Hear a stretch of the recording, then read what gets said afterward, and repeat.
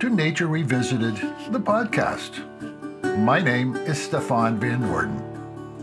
On this edition of Nature Revisited Revisits, we will be airing the episode, Hank Gerritsen, His Life and Vision. Before we do, I would like to remind our listeners of our sponsor and episode program.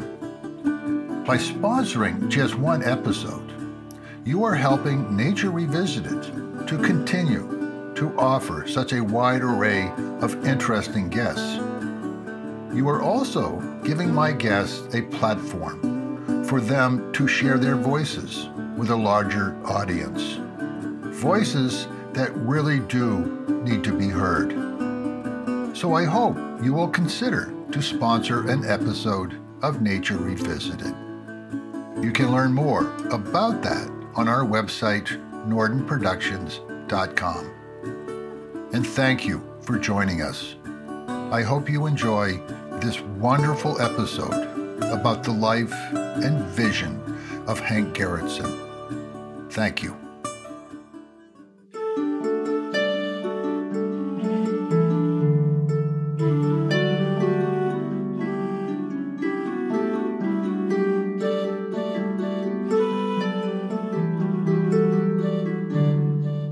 On this episode, we are going to pay tribute to Hank Gerritsen. Hank Gerritsen was a Dutch plantsman, garden designer, artist, and author of the important book, Essay on Gardening. Hank Gerritsen is hardly known here in the U.S., but his influence can be seen every day by the thousands who visit the High Line in New York City and the Lurie Garden in Chicago, to name just two. Hank was born in 1948 in the city of Utrecht in the Netherlands. In 1968, he moved to Amsterdam to study history and politics. Later, he studied at the Rivietveld Academy of Art, making a living as a painter. Until 1977, Hank's main interest in plants were those growing in the wild, and he traveled all over Europe and Asia to observe and study them in their natural habitat. So thank you for joining us. My name is Stefan Van Noorden, and this is Nature Revisited.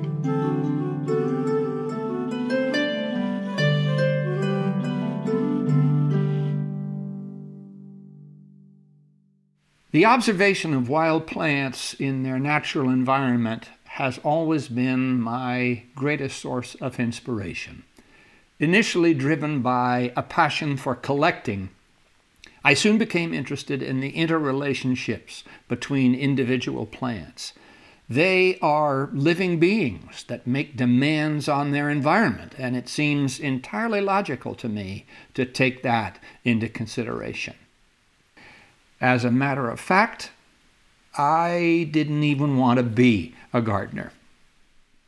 In 1977, Hank met with Mien Ruijs, the renowned Dutch garden designer, and while visiting with her in her garden, Hank was so moved by the experience that he decided to change the direction and focus of his life.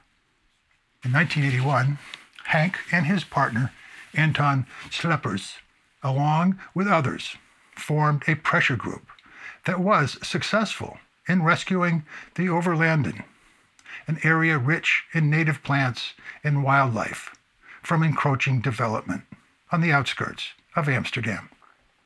In 1986, Hank and Anton moved to Schoensluit in the province of Overijssel to design and create the Pernora Gardens at Anton's family farm. After visiting the Pernora Gardens, Strilly Oppenheimer was so impressed that she commissioned Hank to redesign her gardens at Waltham Place in England. That would be the only project that Hank would do outside of the Netherlands. After Anton's untimely death in 1993, Hank operated the Pernora Gardens on his own until his death in 2008. The Pernora Gardens are still there today, and open to the public. Hank Gerritsen saw the possibilities that a garden could have if we let native and wild plants participate in the process. It was a new way of looking at the garden. Hank's vision of what we could learn from wild and native plants and how they could transform our gardens helped to influence others at the time to rethink the way we created gardens, a response that became known as the Dutch wave. The Netherlands have been in the forefront of this new direction of gardening and garden design, starting with folks like Mien Ruiz, who died in 1999, and who for years has been calling for a more naturalistic approach to garden design. The Dutch wave, which is now referred to as the New Perennial Movement, was not a movement, but rather an acknowledgement that wild plants, along with native plants, could play a major role in how we create gardens. There were no rules or formulas, just working together with nature to create a more natural environment in our gardens. That gardens could and should be a collaboration between man and nature. Once again, in Hank's own words. Gardening is the most elusive of all the fine arts. The art of gardening uses living material, which has its own laws and prerogatives, and which won't allow itself to be manipulated by the artist without a struggle. Nevertheless, the history of gardening has witnessed a series of attempts to divest the material of its essence and force it into a straitjacket.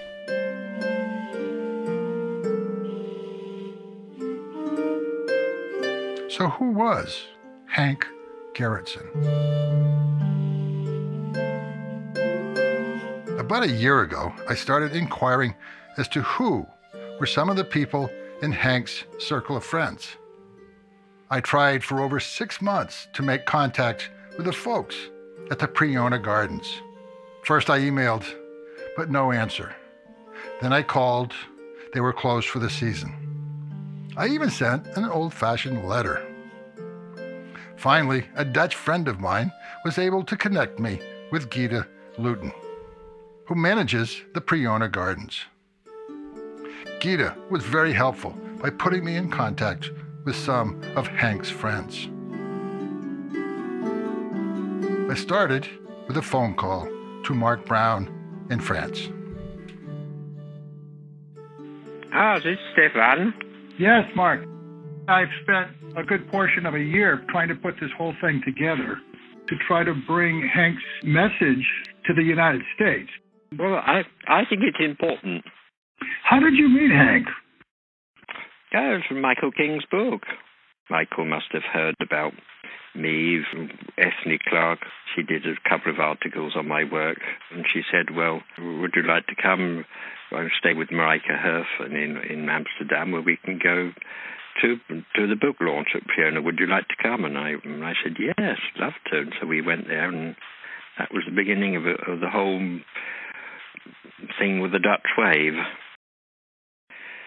Henk, from a very early stage, was heavily into wildflowers. As I said, he had an album, I suppose you would say, of all the...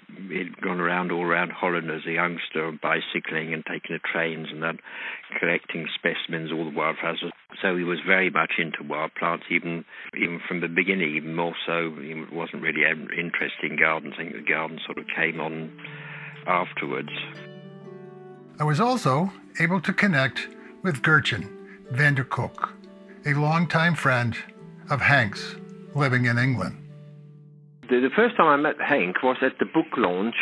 Hank was one of the group of people who were up and above the rest of, this is a tricky one to say, the people who would do the normal type of gardening. He would be far beyond that, and his philosophy about gardens, etc., get exploited as the new wave of the Dutch garden direction. wild and naturalistic and close to nature.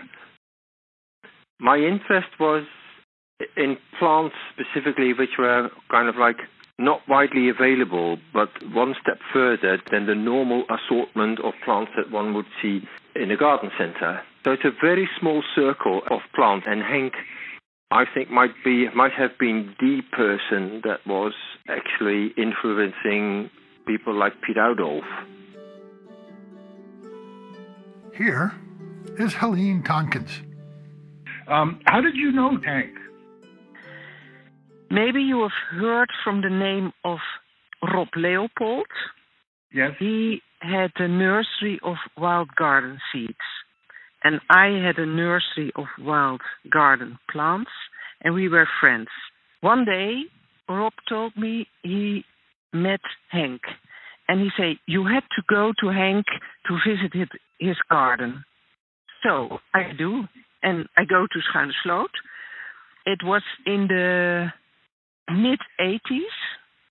So that was once, and then afterwards, he came visit me on my nursery. I came to his garden. So we are speaking about plants, and I had done some special plants, and nobody likes them except Henk. You've got this, you've got this. And so we had a connection, especially the wild garden plants. So this is what we found each other. When I had little ugly flowers, most people say, oh, not interesting. But Henk also knows, oh yeah, but this is special, this is madness. He likes to try it in his garden. So that was a way to talk about with him over these plants and where I found the seed or material, and he also liked to try. Later on, he started and he was telling about his traveling abroad and visiting other countries and find also the wild garden plants of the wild plants in the fields of Slovakia and all countries, and he bring seeds home and try them in the garden, and then we had to look and see how it works, and it was interesting. Mark Brown said to say hello. Oh, okay. Thank you. How did I meet Henk? I came to the Netherlands and I changed careers from being an accountant in the city of London to someone who had decided that I was more interested in plants. So when I got to Holland, I was looking for people who were playing with grasses, knew something about them, and the sort of perennials that could be grown with them. Inevitably, I came in contact with Piet Oudolf, through him, a lot of other nurserymen who were doing their own thing here at the time. And so that's how I first met Henk, by going and looking at his garden, meeting him, and trying to understand what he was doing. The reason I met him was because he was knowledgeable about the new assortment of plants that I was confronted with here in the Netherlands. A whole range of things which we'd never considered growing in England. I mean, you have to remember at that time, ornamental grasses were hardly ever used in English gardens. So I was initially interested in what Henk could show me and teach me about that group of plants. But when you visited his garden, you learned that there was an awful lot more going on there than just being inspired by one type of plant. He was very much in tune with ecological ideas and trying to express some of those in what he was doing in his own garden. That was Michael King, speaking from Amsterdam. I also had the pleasure of talking with Lurid van Donkelen, a close friend of Henk's and Helene. Yeah, when I met Henk, I thought it was about, I think, 2004, 2005. So I went to Henk and I discussed with him his way of designing and his way of choosing the plants he liked and the combinations. You need to look at the plants. What are they doing? What are they trying to tell you? So that was my first real meeting with Henk. And here is the beginning of my conversation with Piet Oudolf. Unfortunately, the connection was a bit off. Morning. We started a nursery here with rare plants, and Henk was one of our first customers. And that's how we met. And we became friends. Can you talk a little bit about the Dutch wave and his involvement in that? The Dutch wave. It's interesting. For outsiders, we had a Dutch wave, and for insiders, we were just working with plants, to play with these plants. And it is just that we were, you can say playing, trying, looking what will go on. And the world who was saying Dutch wave, a group of people who met each other, Piet Oudolf, Rob Leopold, Tonte Linde, and talk and speak and try, and that was what we were doing. So was everybody on his own way trying to make a mix. And I think also that he is a very inspiring man, and he was just good in to bring us all together. I came from England, and at that time I was interested in the new plant assortment that I was confronted with when I came over here. That was an interesting time for me, coming from one culture to another and finding a whole host of people growing things that I've never heard of or tried to grow before. I was certainly busy in that network.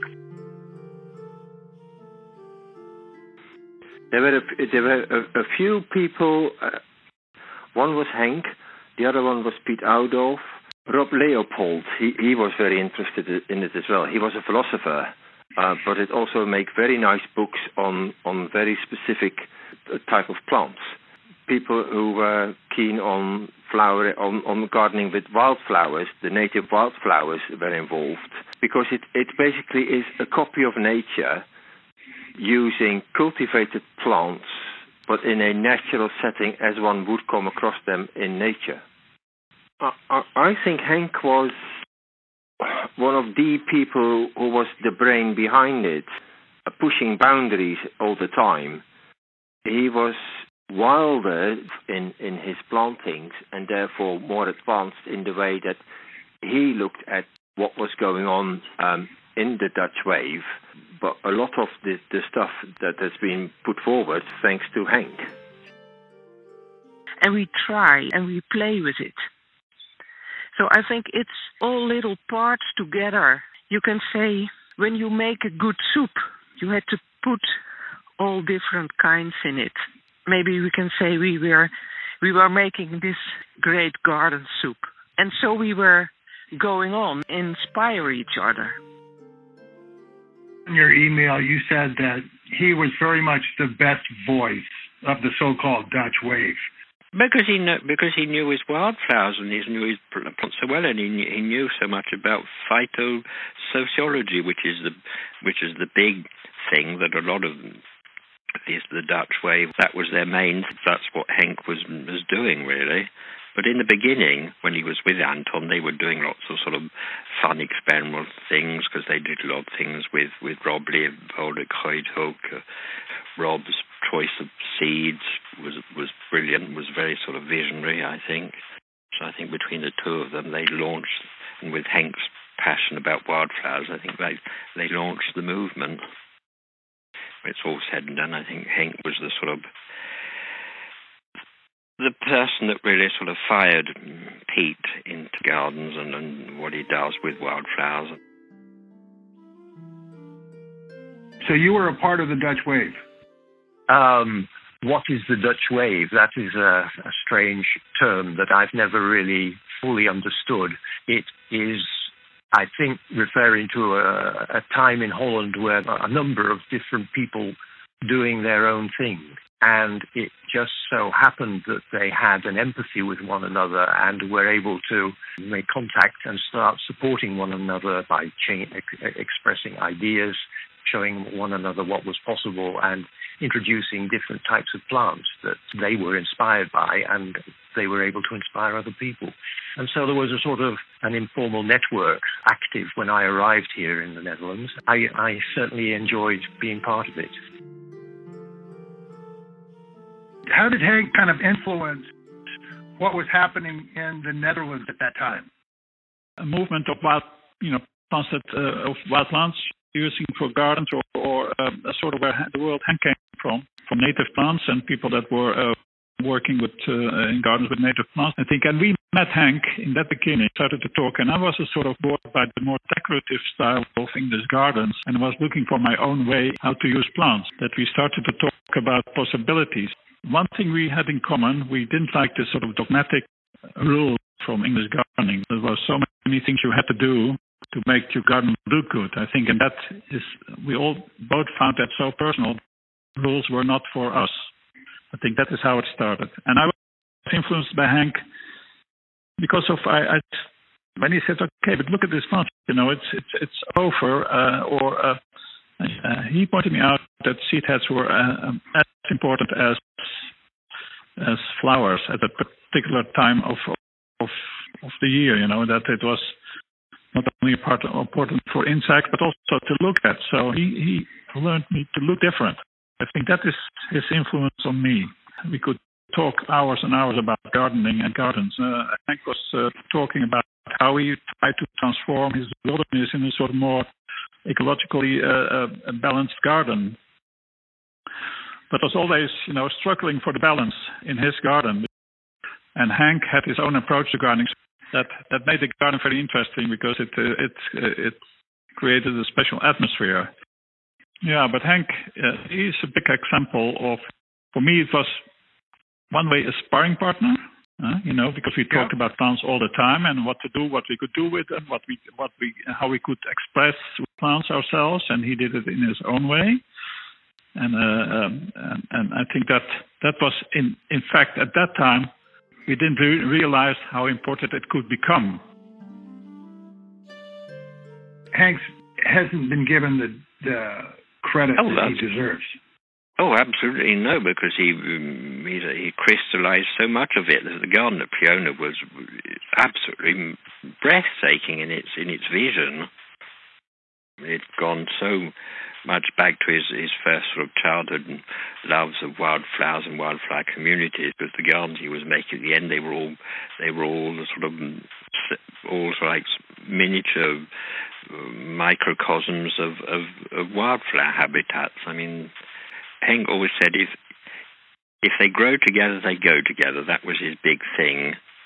If plants were sort of to be found naturally growing together in the wild, then they would always look together in a garden setting. I think that's what was so great about Henk, because he brought that all back again. As I said, things growing together, going together.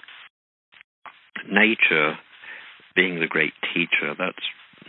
I think that's why I got on so well with Henk, because we always were going out looking at nature and these natural habitats, these natural ensembles of wildflowers and how they all grew together and went together. So that was what really sort of gave us the most pleasure than any garden, really.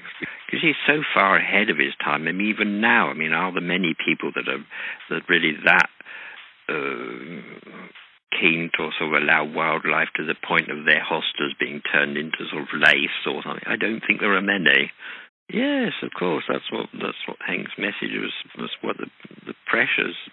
That's what the value of it, or the extreme value of it. Because he does. He teaches us to enjoy, to take pleasure in the sort of simple things that nature does, and not fight everything all the time. And we can just go sort of hand in hand like some sort of amazing dance or something with nature. Traditional gardening preoccupies itself exclusively with the constant interruption of the natural succession in order to sustain a preconceived idea. As a result, any change that distracts from this idea is undesirable and by definition not beautiful. But I did indeed intervene, and I still do. But over time, my notion of what is beautiful about a garden has changed.